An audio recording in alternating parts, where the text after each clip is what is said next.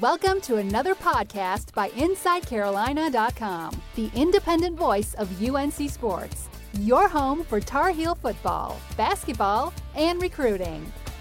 I'm your host, Tommy Ashley, joined by Sherelle McMillan. And Sherelle, we've just watched what I'd consider definitely the worst game of the year by the Tar Heels.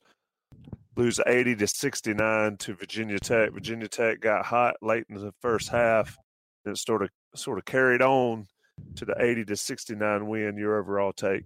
So I think it was bad offense coupled with bad defense, coupled with at times, and I think Roy Williams would admit this, a lack of effort from his team.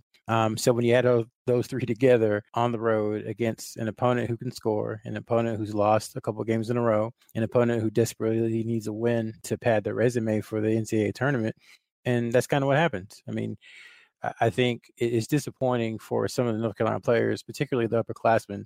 They've been here. They know what it's like to go on the road as North Carolina in the ACC. And it just didn't seem like, you never want to question anyone's effort, but it's just they didn't seem as into it as Virginia Tech. And I think I showed on the court. Yeah, a lot of people comment about Buzz Williams, and I tweeted about it. I'm generally a fan of him, but I thought he was a little bit overboard. If he'd been wearing green, it would have kind of reminded me of the Notre Dame mascot, the way he was acting at some point. But his team fed into that, and into the first half went on the 15-2 run, and Carolina just gave in. And that's what I've seen, Sherrod. I want your opinion on that. And maybe I'm being too harsh. It just looked like in the second half, I think Sean McDonough said it at one point, they were just going through the motions, and that's not something you'd expect from a Joel Berry, Theo Pinson-led team, and yet it happened. And it's happened a couple times this year. I think a part of it is offensively, it's very difficult for them to score. And so some of the flaws that we talked about, during the offseason, during the non-conference, those flaws are really starting to come to the fore, particularly the team's dependence on three-point shooting. It's very hard to go into someone else's place in the ACC and win, let alone doing it without getting really any easy baskets, without much transition to speak of, basically just getting the majority of your points from three. They took 31 threes today. And that's the second time in the last week they've taken 31 threes in a game. And that's the way it is for Carolina this year. I mean, we keep trying to come up with kind of a solution, like a magic elixir to figure out what's going on with them. But that's just what it's going to be, is that when they make shots, they were 15 for 31 the other night. It's going to look great. And when they don't make shots, they're 10 for 31.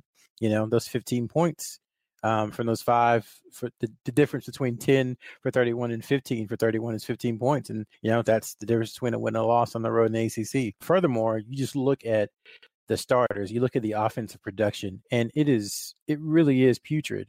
You have Luke May and you have Joel Berry, who played well on offense at times.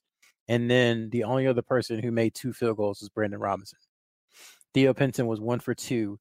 Cam Johnson and Kenny Williams combined 2 for 15 and 1 for 10 from 3. They're not going to win anything of consequence when those two guys shoot like that. And it's really becoming a theme, because on the road, you look at the road, home and road splits, and those two guys have struggled on the road. So Carolina desperately needs Cam Johnson and Kenny Williams to knock down some shots to take some of the pressure off of Luke May and Joel Berry. You look at the box score, like you mentioned, Berry and May with 23 each. Nobody else with more than 5, and that was Brandon Robinson. Like you talked about, he hit 1 3 and made his other basket, and I thought looked pretty good. He's performing when he's in there, and he's showing some fight and grit. Yeah, if you look at Ken Pomeroy does the advanced statistics, kind of the per 100 possession stuff. If you look at all his numbers against what he considers Tier A competition, which is top 50, pretty much all of Brandon Robinson's numbers get better with fewer minutes against better competition. And tonight, I mean, he was the only other person besides Luke and Joel to have it more than 1 field goal. He was 2 of 2. He had 5 points. In general, he hustles. There was one play, Virginia Tech had a breakout. He ran back and prevented the guy from getting a layup, but Kenny Williams was a little late getting back, and Virginia Tech got the rebound and put it back in. But he's showing the effort. He's showing the ability to hit a couple shots. He's hit 4 threes in his last 2 games, so that's significant. 3 threes in his last 2 games. So I think that's significant. And in general, I think he might be someone who's earned a few more minutes, especially if Kenny Williams and Cam Johnson continue to struggle. He can be someone who can come in and help the Tar Heels. Let's talk about Pinson now. And I've said it a million times. He's sort of maddening. And you look at his line, he certainly didn't shoot it at all. 1 for 2, finished with 4 points, but he had 8 assists and 6 rebounds. You like those numbers, but he had 3 turnovers, and 2 of those passes, Sherelle, another example of just kind of going through the motions there. Do you think having the short turnaround, you're at home against Georgia State and then you travel to Blacksburg, it's not an excuse, but do you think there was any lingering effect there for those guys? Yeah, I think, there's something to that, because that's kind of the NCAA tournament mode. That's what you do early in November, and it's usually what you do in March. You don't do that a ton during the season. And North Carolina, they had it last year. I think this is the 3rd year that the ACC has had the Big Monday deal. And they've struggled. They're 8-6 now over the last 3 years on the Monday game when you go Saturday, Monday. So 8-6, just kind of, it's pretty average. It's not great. It's not bad. I just would expect more from a team that has this many upperclassmen, a team that's experienced and done and been some of the places that this team has had. It was a little disappointing to see some of the effort issues. And again, I don't think we're out of school saying that, because I think right now, Roy Williams is in the press conference. I bet he's saying something similar. I mean, another thing you look at, and not to call anyone out or anything, but you look at Cam Johnson, Kenny Williams, Garrison Brooks, and Sterling Manley. They combined for, it looks like, 8 rebounds. And Joel Berry, the starting point guard, who's 5'11", 6 foot, had 7 rebounds. That's just, for Roy Williams and what he wants to do, that's unacceptable.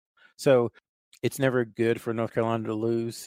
I know that those guys are upset with the way they played, but, take solace in the fact that it is one game. It was on the road, and they do get a few days off now before they go back home to play NC State. So this is maybe a chance for everyone to regroup, to take a couple of days away from basketball, kind of like a bye week in football, and come back refreshed and ready to go on Saturday, because it was a poor effort, and I think it's going to stick with them for a couple of days. Yeah, looking at the box score, Carolina out-rebounded by Virginia Tech, and I think I heard them say it on the broadcast. Virginia Tech's down in the 150s. Carolina first in the nation in rebounding margin. That goes to your effort, and Virginia Tech guys were on it. Let's talk, and when they lose, we tend to pile on a little bit, but I think this point I want to make and want to ask your opinion on is relevant. You've got Felton and you've got Berry. And we've discussed the Seventh Woods injury, and I said it on Twitter and got in back and forth a little bit with Ross, and Ross and I will discuss it tomorrow. I think his injury has been bigger than people want to admit, not for his production, but for just how the chemistry between these guys. So Roy Williams is in a situation where he runs Berry into the ground, and he has to, and Berry's not going to, bucket, because he wants to be able to play as much as possible. But you put Felton in, and I think one sequence in the second half summed up Felton's play this season for North Carolina for the most part. He shoots the 3. He stands there flat-footed as Virginia Tech gets the rebound, and getting the rebound's not his responsibility. But he stands there flat-footed. They get out on a break. I forget who tried the layup, and Felton didn't box out the guy, and they end up getting another offensive rebound chance. Sherelle, that's the issue right there. That's Roy Williams' quandary with Seventh Woods on the shelf, is play Berry 38, 39 minutes a game and risk running him into the ground, or play Felton, who just hasn't shown it night in and night out. Your thoughts there? Yeah, for Felton, I think it's kind of they're stuck in this vicious cycle, and that Felton comes to campus, and he has to learn to do things the way that Roy Williams wants them done. And so as he's learning to do those things, maybe his confidence takes a little bit of a hit. And then he gets into the game, and maybe he's just not quite as aggressive as he would be because his confidence is a little low. And so then he makes another mistake. And then Roy Williams says, well, you're not going to play because you're making these mistakes that I tell you not to make. And so when he does play, he makes the mistake because he's thinking about it, and on and on and on the cycle goes. So he's just got to commit to saying, okay, I'm going to come in the game, I'm going to guard my guy, make sure he doesn't score, and then I'm going to make the next pass. So he's got to, have that mindset. Play this possession, make the next pass, make the next shot, guard this guy, get the ball. He has to focus on doing the next thing that he has to do, because if not, he's, I don't know if he'll be able to get it this season. And with 7th, it's funny because North Carolina had a safety valve last year in Nate Britt. I mean, Nate, for all his struggles, was a very solid backup point guard. I mean, that's what he ended up being in his 4 years at Carolina, even though he started a few games. And I think 7th Woods was on his way to developing into that kind of role. Because, behind Joel Berry, you're not expecting anyone to come in and score a whole bunch of points and do a lot of crazy stuff. You just want them to don't want them to be a net negative. That's really the goal. It's just break even while Joel Berry's on the bench and you've done your job. And right now, it seems like Felton's unable to do that. I think 7th Woods would have gotten closer. He still is developing as well, but at least he knows what Roy Williams wants on defense. And that was a place where he's really starting to excel. So I kind of went a roundabout way to say, I do think they miss him some, just because I think wouldn't have hurt the team. And I hate to say that, but he wouldn't have hurt the team in the way that maybe Jalek does sometimes with the defensive lapses. Yeah, and like you said, and like I said, I don't mean to knock one player over another, but that just kind of typified the effort all around from North Carolina tonight. They fall 80-69. Go ahead. And so this is kind of a offshoot of the game, but it's good for North Carolina fans and people who follow the program. This is kind of, I think, a good, maybe not for the team, but for the fans, a very good reality check. People have to remember that this team lost its backup point guard, it lost its top 3 post players, and it lost the ACC Player of the Year and a first-team All-American. So the fact that it is 16-5, 5-3 in conference is still very, very positive. But this North Carolina team was never going to be as good as that team last year or as good as the team 2 years ago. So I think because they played so well at stretches and they've looked so good for stretches, that expectations kind of got a little bit out of whack. This is what North Carolina is going to be the rest of the season. They're going to be a team that can beat anybody on any given night. They're also going to be a team, as we saw with Wofford, that can lose to literally anyone on any given night. And it just depends on how engaged they are and how they're shooting from 3. I hate to make it that simple, but even tonight, I mean, they only got out-rebounded by 1. I'm looking at an unofficial box score. They only got out-rebounded by 1. So it wasn't like they were awful on the boards, but it's that 10 of 31 shooting from 3. And then, overall 27 of 63, and they only shot 5 free throws. So it's different. This is not traditional North Carolina basketball, and we're 21 games in. People kind of have to just realize that it's just different, and it's going to be that way. This is how this team has to play. They have to make threes to win. And if they don't make threes, they're not going to.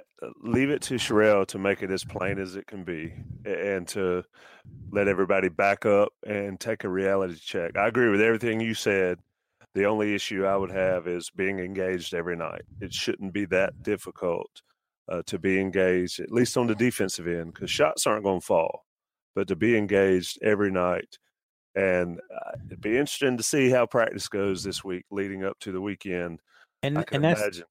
And I mean, that's the difference between, I was talking with some friends about this. That's the difference between up echelon or elite team and a good to average team, is that you always talk about in football, defense travels and running game travels.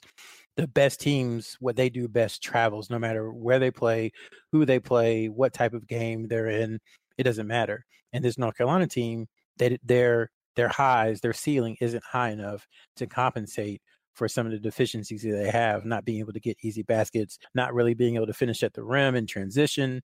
So those kind of things, the threes have to make up for that. And, they have some games and they haven't some games, and that's why they're 16-5. Yep, 16-5 on the year, 5-3 in the conference. Lose 80-69 to Virginia Tech. Sherelle, before we go, let's talk a little bit of recruiting. With a game on Monday night and not another one until the weekend, Roy Williams will be busy, I would think. What's going on there, and any other movement that you see or can we expect from your scoop maybe in the 2018 class? Yeah, so a few times over the years, Roy Williams has said the way he likes to get over losses or kind of deal with being upset is to get on the road and go recruit. And so tomorrow, I mean, he didn't obviously anticipate losing tonight, but tomorrow he'll be in Texas to see 2019 forward Will Baker. He's a guy that Carolina offered kind of out of the blue in the fall, and they've actually been down. Coach Robinson, Steve Robinson, was down in December to watch him during a Christmas tournament. And so Roy Williams is making a return trip. He is a more of a traditional post player, and that's something they're looking for in the 2019 class. We expect that Coach Williams and his staff will be out on Wednesday and Thursday, and maybe even Friday, and possibly one more trip over the weekend. So I think they'll be very busy over the next few days just to get out on the road and recruit again, because it's been a little bit. It's been a difficult season for them as far as game times and scheduling to get on the road. So I think, Coach Williams is probably looking forward to that. Good stuff, Sherrell. I'm sure we'll hear plenty about it on the Inside Carolina message boards, the UNC Basketball Premium message board. Always a great place to find Sherrell's scoop, weekly scoop, and other information about recruiting and all of this stuff that we talk about here on these Inside Carolina podcasts. Carolina loses 80-69. Sherrell, appreciate you joining me. Yep, appreciate it, Tommy. Thanks for listening to InsideCarolina.com, the independent voice of UNC Sports, your home for Tar Heel football, basketball, and recruiting.